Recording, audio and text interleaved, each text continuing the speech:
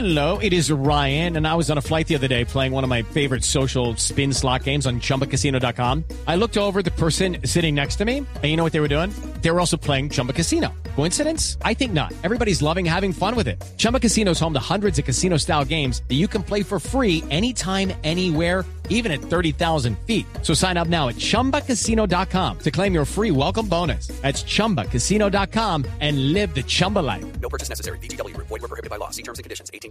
Normales. ¿Cuál es la cifra que trae hoy Esteban? Oiga, Héctor, la cifra es 19, le cuento. ¿Por qué? 19 de abril, que va a ser un día en el que inicia un evento extraordinario en Turín, en Italia, y tiene que ver con la sábana santa. Recordemos que nos referimos al Santo Sudario, que sería este lienzo sagrado, estos restos que se tienen de este lienzo sagrado en el que supuestamente fue envuelto Jesucristo después de la crucifixión.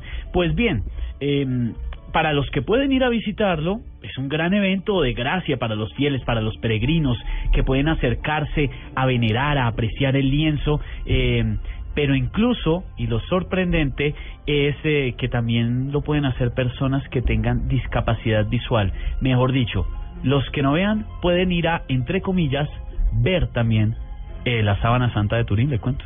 Bueno, hablemos un poco de esto para los que no la tienen totalmente clara. ¿Y qué es el Santo Sudario? ¿De qué se trata, Salman? Mire, el Sudario de Turín es un sudario que, según muchos creyentes, es aquel manto en donde estaba depositado, guardado, envuelto el cuerpo de Jesús una vez había sido bajado de la cruz, y duró ahí con este manto el tiempo que esperó para resucitar, como lo decía acá en el principio del programa, al tercer día. Es lo que cuentan los creyentes y de alguna forma es como se mantiene. ¿Cómo llega el sudario, el manto, a Turín? Es una historia que es bastante debatida en muchos aspectos porque es muy difícil hacer el rastro exacto. Dicen que muchas personas en las cruzadas estaban buscándolo cuando los reyes católicos y la iglesia ya formada empezó a buscar los grandes tesoros, y pasó de manos de reyes en reyes hasta que pudo llegar a Turín.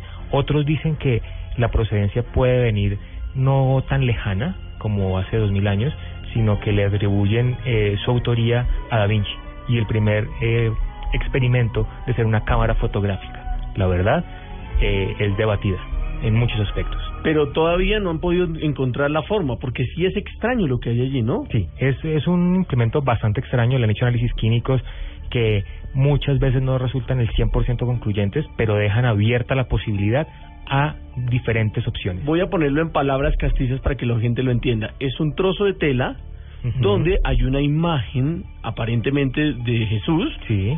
Y esta imagen se ha conservado a través del tiempo, pero lo más extraño es que inclusive le han hecho estudios y pareciera que la imagen es en tercera dimensión. Sí, hay estudios que han hecho con unos escáneres especiales en donde al realzarla se muestra que sí tuvo que haber estado una persona cerca al lienzo, cerca a la tela, porque de otra forma el dibujo sería muy plano, y ese tiene unas texturas que permiten entender que hay una dimensión que acompañó esa tela, es decir, que hubo un realce, hubo alguien envuelto en la tela.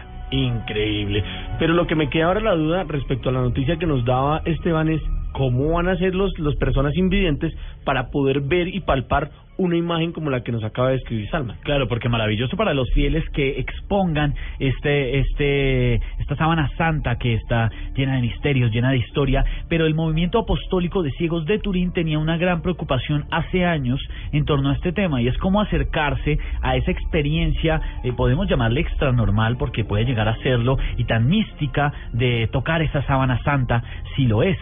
Pues bien, se dieron a la tarea y hoy en día es posible gracias a la magia de la tecnología, así como también describía Salman cómo se han hecho estudios en 3D de la sábana santa y de la imagen que se ve ahí plasmada, pues con la ayuda, atención a esto, del aluminio, de un soporte de aluminio, de instrumentos automáticos que pueden ofrecer detalles informativos de esta imagen bidimensional, plasmaron, ahora sí como usted dice, en palabras castizas, Héctor, plasmaron la sábana santa de Turín en aluminio con relieve para que los ciegos puedan palparla, y también obviamente tiene un poco de secuencias, de estas secuencias en formas similares al braille, para que puedan interpretarla, tocarla y sentirla, o sea, las personas invidentes. Al tacto.